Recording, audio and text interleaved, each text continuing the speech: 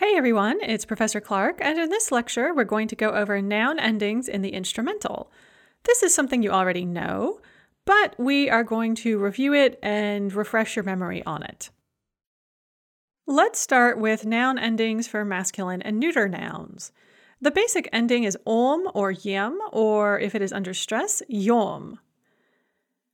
And nouns that end in a hard consonant or o take om, take this hard ending. So, for instance, magazine becomes magazinem, okno becomes oknom, kresla becomes kreslem, холодильник becomes холодильником, ковер becomes ковром. Notice the fleeting vowel there. And мыло becomes мылом. Nouns that end in мягкий знак и краткое, or ye or yo, take yem if they are unstressed, or yom if they are stressed. Obviously, if they end in yo in the nominative, they will end in yom in the instrumental, but if they end in мягкий знак or краткое and they are unstressed, the ending will be yom as well. So, for instance, slavar becomes slavaryom. It's unstressed, so we add the yom. Kon becomes kanyom. Again, unstressed, so kanyom. Muzей, muzeum. Сергей, Сергеем. Море, морем. Занятие, занятием. Белье, бельем. Where things are a little bit tricky are with husher stem nouns. So pляж, for example, which is stem stressed, becomes пляжем with a ye. Полотенце, which is stem stressed, is полотенцем. Месяц, which is stem stressed, is месяцем. But этаж becomes этажом and отец becomes отцом. The ending for feminine nouns is ой or ye or йой if under stressed, or you, мягкий знак you. So it's a little more complicated. Let's take a look at it. If you have nouns ending in a, and most of these will be feminine, but the same rule applies for masculine nouns ending in a, like papa or dedushka. In those nouns, the a is going to turn to oi. So mama becomes mamой, собака, собакой, подушка, подушкой, тарелка, тарелкой. Nouns ending in ya take ye. And again, most of these nouns will be feminine, but it is the same for masculine nouns that end in ya, like дядя. And if the ya is under stress, it will become йой, so yo и краткое.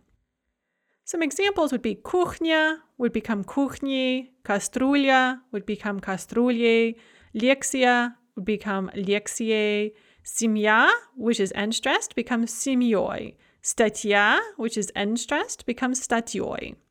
And then feminine nouns ending in мягкий знак take you, and you leave the мягкий знак there, so it's мягкий знак you. So we have любовь, любовью, площадь, площадью, мышь, мышью, кровать, кроватью, мебель, мебелью, мать, матерью, дочь, дочерью. And this you ending can never be stressed, so even if the noun is unstressed, as in the case of любовь, the ending will not take the stress in this case. And also note that it does not cause a fleeting vowel before it to drop. So again, любовь has a fleeting vowel. The o drops when we say things like о любви. But when we add this instrumental ending, the fleeting o does not drop, and the stress remains on the o, which remains in place. Любовь, любовью. And then you have to watch out for husher stem nouns. They're going to end in a in the nominative, like Masha or Sasha. But because of the 5-letter spelling rule, they will end in ye in the instrumental. So Masha becomes Mashe, Sasha becomes Sashe. Now let's look at plural noun endings. Hard stem nouns of any gender will take ami. So mama becomes mamami, okno becomes oknami, note the stress shift. Одеяло becomes одеялами, зеркало becomes зеркалами, note the stress shift. Divan, divanами, часы, часами, and ковер, коврами, note the fleeting vowel. Soft stem nouns will take yami, and you're going to drop any word final мягкий знак or и краткое, including in feminine nouns ending in a мягкий знак. So we have kuchnia, kuchniami, общежитие, общежитиями, кастрюля, кастрюлями, словарь, словарями, конь, конями, музей, музеями. And then матерями and черями and mat and Deutsch can take these basically regular endings, матерями and дочерями. As we'll see in the next section, they can also take a different ending.